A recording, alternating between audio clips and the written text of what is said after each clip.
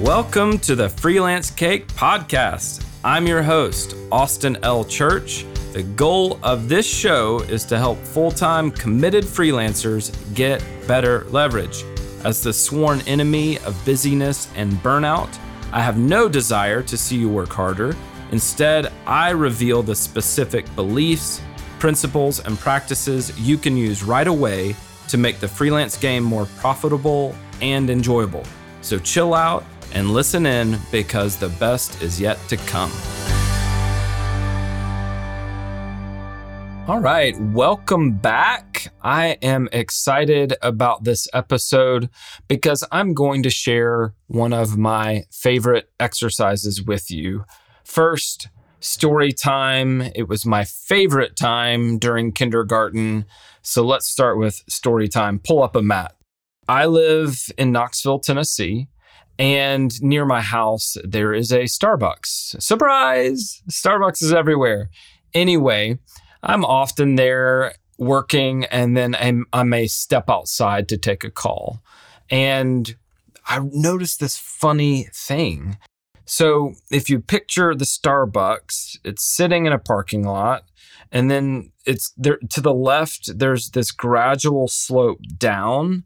And then there's this little grassy area and a creek, right? And so I would step out, I would take a call, I'd be walking around. And the funny thing that I noticed was dollar bills. I would be walking around talking, and I would find dollar bills on the ground. And it seems great when you find money, but it happened enough times that I was like, why is this happening? Like, what could possibly explain why it is always a $1 bill and it's always in this little grassy area kind of downhill of the Starbucks? So I puzzled over this, and it happened once and twice and 3 times and 4 times and 5 times. And finally, I connected the dots. Finally, I understood, oh, I get it now. The tip jar, right? There is the drive-through on the back of the Starbucks building, and it must be that a gust of wind will come through kind of that tunnel between the trees and the building, and if the plastic cube where all the tips live is too full, that gust will pick up the dollar bill on top, blow it across the sidewalk, across the parking lot, down into this grassy area, right? So I just happen to be the only bozo out there walking around in this little grassy area. That's why I was the one finding the dollar bills. The reason I tell you that is because of pattern matching.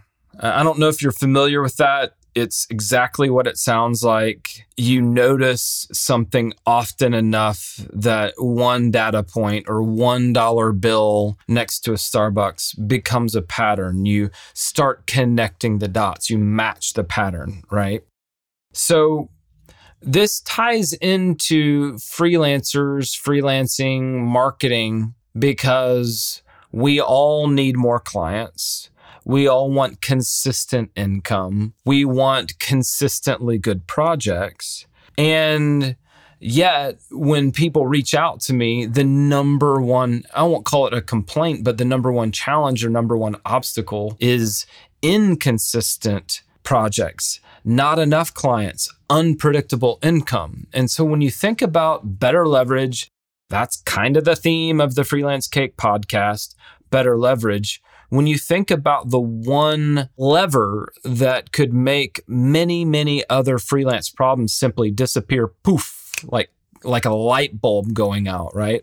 What is the lever that could make so many other problems go away? It's predictable income. So connecting Starbucks to predictable income, I'm going to get into the 20 stories exercise here in a second. First, a quote from a book called Traction by Gabriel Weinberg and Justin Maris. Justin, if you're listening, and you're probably not, sorry I mispronounced your name. Here's the quote. If you can get even a single distribution channel to work, you have a great business. So this 20 stories exercise is about pattern matching, and it's about finding dollar bills on the ground, and it's about a repeatable process, and it's about finding a marketing channel that can consistently produce leads and therefore predictable income for your freelance business. So here's how the 20 stories exercise works. I invented this not because I'm a genius or anything like that, but because I was frustrated and I just was not seeing the traction I wanted in my marketing. And so what did I do? I sat down and I thought about my last 20 projects and I put them all in a spreadsheet.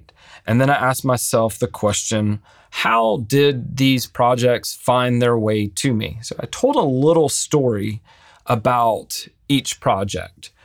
And sure enough, once you tell the story, you're going to see patterns emerge. I don't know if you remember back in the day, there were those posters, and maybe they were paintings too, but if you sort of blurred your eyes, then a pattern would sort of rise off the poster. But you had to, it took a little figuring out to know exactly how to look at that thing squint-eyed, right? So the 20 stories exercise is kind of like looking at one of those posters where you need to put up all of these stories so that that pattern can emerge out of them. And I've mentioned this before, you'll hear me mention it again. You'll notice that there may be some repeatable processes hidden in plain view. You're probably not getting project leads from 50 different places. You probably don't have 50 distribution channels, to go back to the Weinberg and Maris language, right? They're talking about a single distribution channel. You probably don't have 50. And yet, what do we freelancers tend to do? We have shiny object syndrome. We chase project leads. We chase every strategy, every platform. We often don't pick one and go deep. And so what the 20 stories exercise helps us do is apply the 80-20 rule. 20% of your effort produces 80% of your results, but I need to take a backward look at all of the projects that have come to me to figure out what the pattern is, what the distribution channel is, how are leads coming to me. So, reach out to me. I'm happy to give you my 20 stories exercise. Maybe I can even put it in the show notes. But here are the questions to ask once you have put your last 20 to 30 projects in a spreadsheet, told a little story about each one.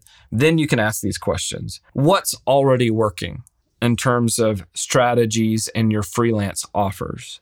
Where does my best, easiest money come from? Where am I getting the most leverage? Meaning, which effort produces the best results? How can I double down on that? That is, I think, the question that we often don't ask. Well, hey, if you, out of 20 projects, if 10 of them came from referrals and repeat business, how do I build a better system around that? How do I double down on that, right? What's not working? We will often continue to do things that aren't working. And that's partly because we're so busy running and gunning, we don't necessarily have a regular cadence of reflection, planning, and strategy. That's another conversation. We'll probably talk about that in another episode. But if you take this opportunity to think what's not working, then you can stop doing what doesn't work. Final question. If you notice the strategies that you've been using aren't working, you can ask yourself, well, should I redesign the strategy or should I just stop? So I take for granted when I'm doing the 20 stories exercise, a design principle from a German industrial designer named Dieter Rams. The principle in German is weniger, aber besser. Do less, but better. Do less, but better. Now, I want to take you inside of my business for a second so that you understand what I mean by that. When I looked back at all of the money that flowed into my business in the first quarter of 2022, here's what I noticed. Repeat business and referrals accounted for $32,225. Joint ventures accounted for $21,199. LinkedIn, like leads that came to me because of my activity on LinkedIn accounted for $15,256. And then I'll rattle off the rest quickly because they're smaller. Organic web traffic that resulted in a sale of some sort, $2,049. Email marketing, $2,000. Podcast interviews, meaning my guest appearances on other people's podcasts, $1,500. What am I seeing here? Well, I'm seeing that repeat business and referrals, joint ventures, and LinkedIn make up the lion's share of my revenue. So if I'm going to double down on anything, shouldn't I double down on what's already working, right? So when I look at repeat business and referrals, joint ventures, and LinkedIn, I'm looking at $70,000 from 3 different channels. And that's got to lead me to ask a second set of questions, or actually it's more like think of these as lenses or like magnifying glasses, right? Once you know what is working, once you find a strategy that is predictably producing some revenue for you, how do you improve that effort? The question is, how do you double down on that effort? How do you improve your results and see incremental improvement over time? So here are some ideas for you. Number 1, better systems for more efficiency.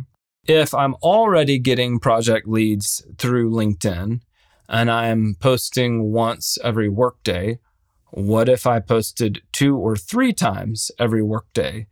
I could reasonably create better systems so that I'm writing more posts in less time. And then maybe I design an experiment for Q2 of 2022 where I post 2 to 3 times per workday. And then I look back and say, well, did that increase the exposure I was getting? Like, did I get more leads coming in because I had increased the total number of posts that I was putting out? You can see a very experimental mindset taking shape. I'm a scientist in a laboratory designing experiments that have a working hypothesis. That working hypothesis is if I do this, I can reasonably expect to see this result. And then I do it, and then I measure the results, right? So that's number 1, better systems for more efficiency. Number 2 is proactively educating yourself with a course, a book, a handpicked podcast episodes, handpicked blog posts. You decide what you really want to learn about in this area of marketing, and you go really deep with that. So for example, I've been talking about LinkedIn. When I committed to upping my LinkedIn game, I bought a course from a guy named Justin Welsh. I found out about him through LinkedIn. He has a LinkedIn course called the LinkedIn Operating System. I'll put a link to it in the show notes. Anyway, he's got a much larger following than I do. His posts get lots more engagement than mine. Clearly, the guy has something to teach me, right?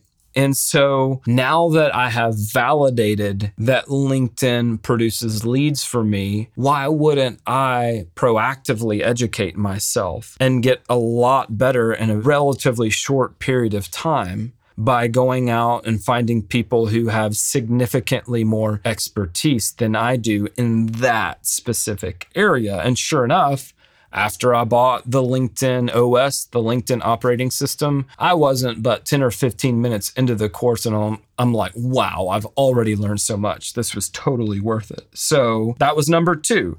Once you know what that distribution channel is, once you've found the pattern, once you have found the strategy that produces predictable project leads, predictable revenue for you, double click on that, double down on that. Go accumulate more expertise so that you can design better experiments and ultimately get better results much faster. Okay, number 3, and this is kind of a subset or a child of number 1 and number 2. Develop a checklist of improvements. Freelancing is overwhelming, or at least it can be. It can be hard.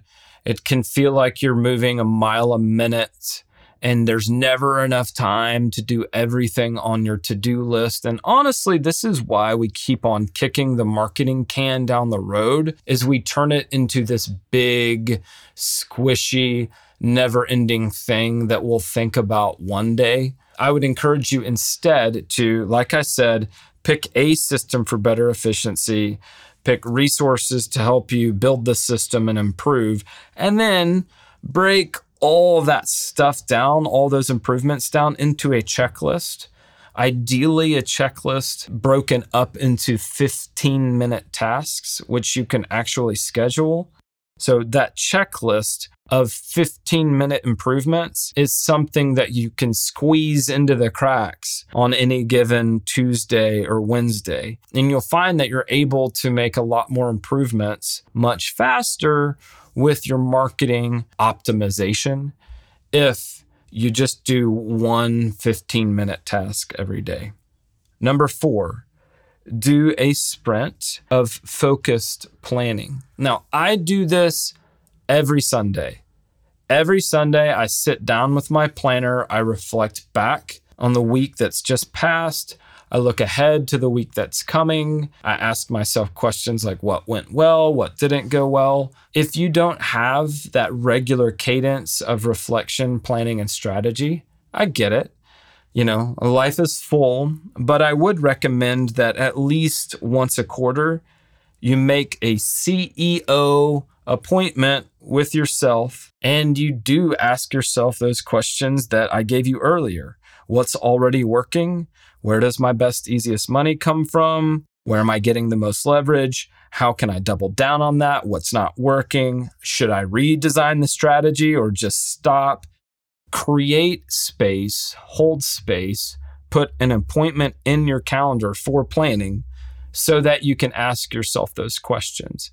Because otherwise, what happens is something I think of as motion blur. When you're in a car moving really, really fast, the objects, when they're passing by the window, they pass by in a blur. And that happens with our businesses, right? It's not until we actually take a break, we go to a conference, we go on vacation, maybe you even leave the house in the middle of the day and just go for a walk. And why is it when we slow down that we get clarity?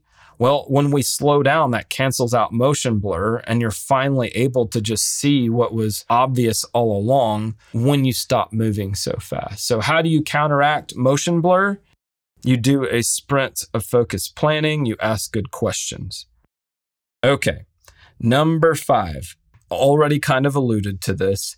Add individual 15-minute tasks to your planner, calendar, project management software. Don't just leave it up to chance. Don't think in terms of, well, hey, I'll do like 90 minutes of marketing one day. No, do 15 minutes of marketing optimization every day, ideally in the morning so that you don't procrastinate. Finally, take messy, imperfect action. I wish more freelancers were more open about how we're all just making this up as we go. I'm 13 years into this at the time of recording, and I'm still making it up every single day. I'm still learning every single day. I still feel like an amateur every single day. You have to humble yourself. I have to humble myself. I have to go find somebody who knows more than I do. And even if they don't know it, I'm like, hey, Justin Welsh, you're going to mentor me through this little course. Clearly, you've been more successful than I have, but I need to take messy, imperfect action. It's going to be kind of ugly. It ain't going to be pretty, but that's how improvement happens over time. Improvement is sloppy. Improvement even feels inefficient sometimes. And when you do stop to counteract motion blur and you do finally have clarity, there's that part of you that's like, what took me so long? It's obvious now. Why didn't I see this before? I feel that way with podcast interviews. I feel that way with repeat business and referrals. I feel that way with LinkedIn. Shouldn't it have been obvious to me 8 years ago that doing less but better was a more effective marketing principle than trying to do all the things but not doing any of them really well? Well, yeah, maybe that should have occurred to me 8 years ago. I'm going to give myself grace, and then I'm going to commit to doing less but better. I'm going to commit to taking messy, imperfect action. And then the final principle is being a little less wrong. I still am not right, most likely, in most areas of my marketing. And I'm not going to be all right, 100% right tomorrow. So the way I've started thinking about marketing is I just want to, as time passes, as I develop my business, I want to be a little less wrong, and then a little less wrong. Oh, that style of LinkedIn post didn't quite land. Well, what style of post would help me be a little less wrong? Does that make sense? I think it probably does. So do less but better and be a little less wrong, right? Now, I want to end in kind of a funny place, and that is 2 principles. It's not even a principle. I guess it's an idea and then an illustration of an idea. So there's a guy named Peter Kaufman. He's an entrepreneur, founder of Glen Air. And I was listening to this talk that he gave, and he introduced this principle. Again, I keep using that word. It's an idea, Austin. It's not a principle. It's an idea. Anyway, variant strain. And I know you're like, what the heck is variant strain? Well, you're probably familiar with the idea of compound interest. And if you put money in an investment and then, you keep money in that investment, you earn interest, but then eventually your interest is earning interest, and that's compound interest, right? And, Einstein is often credited with saying that compound interest was one of, the 8th wonder of the world or whatever.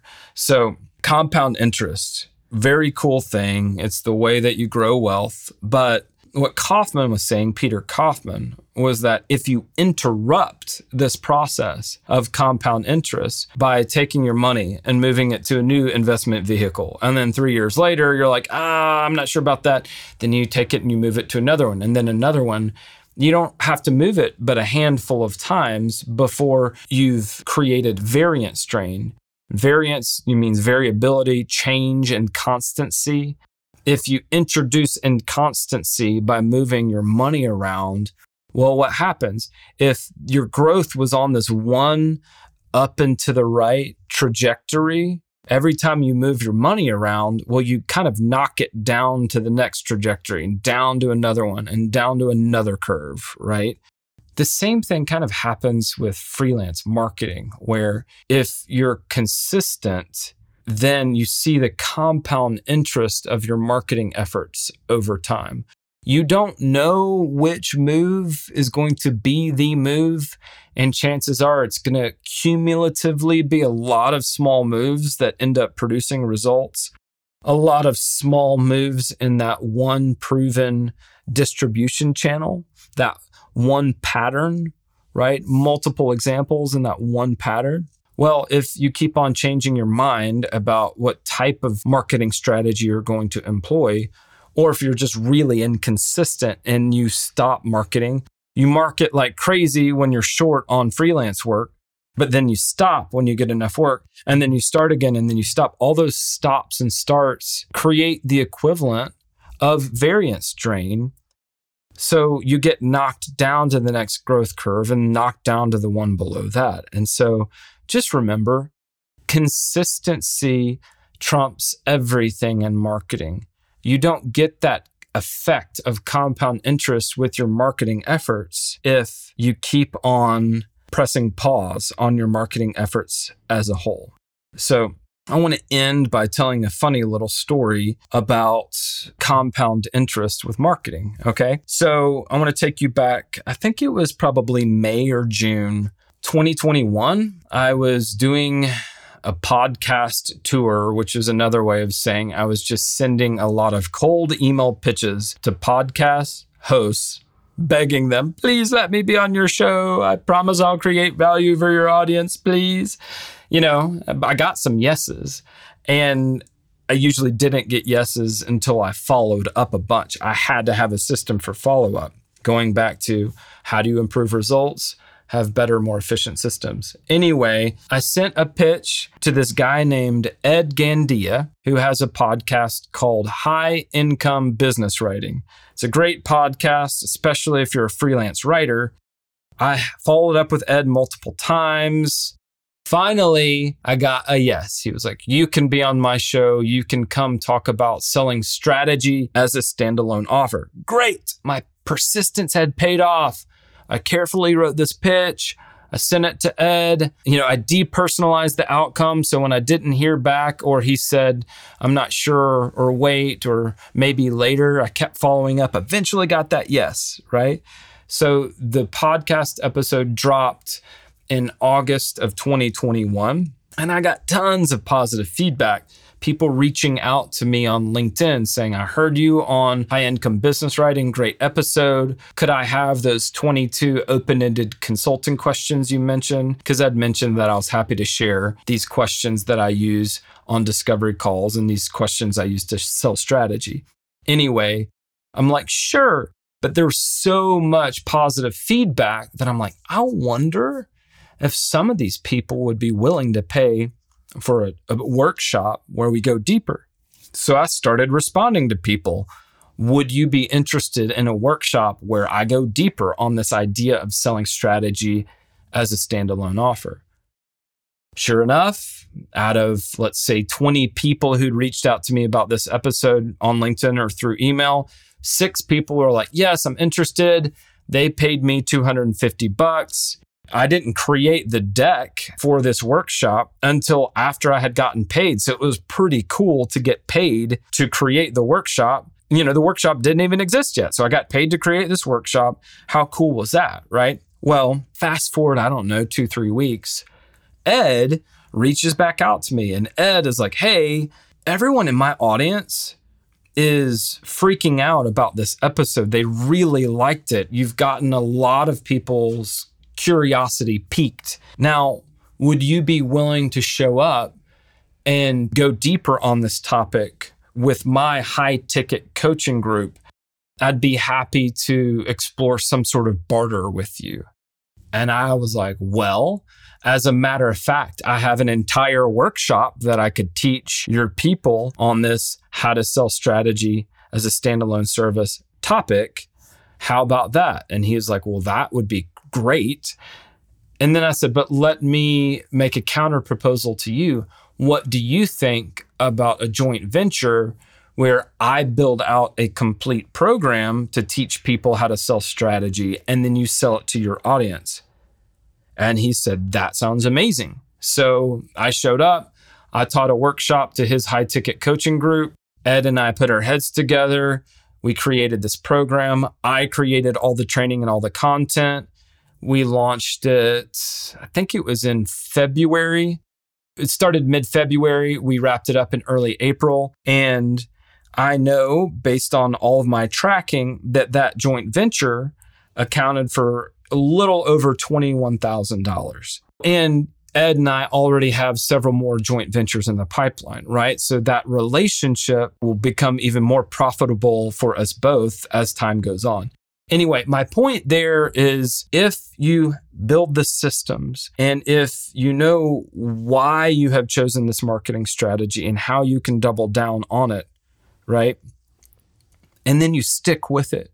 You put in the time and the effort, even if it's just 15 minutes a day in the morning. You shut the door on variance drain and you do get the benefit of compound interest over time.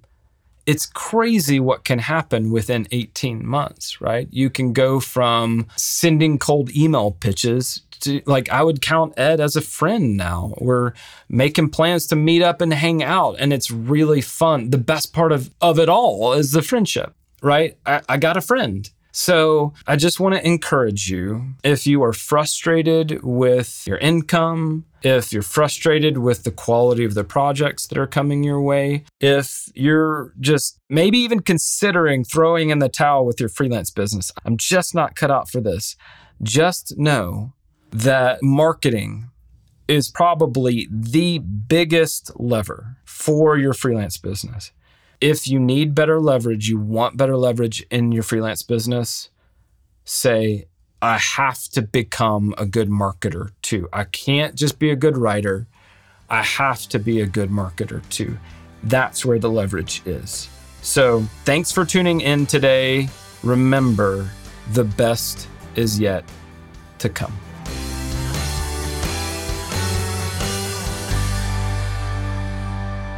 Before you go, a quick reminder, be sure to check out the Freelance Cake coaching program.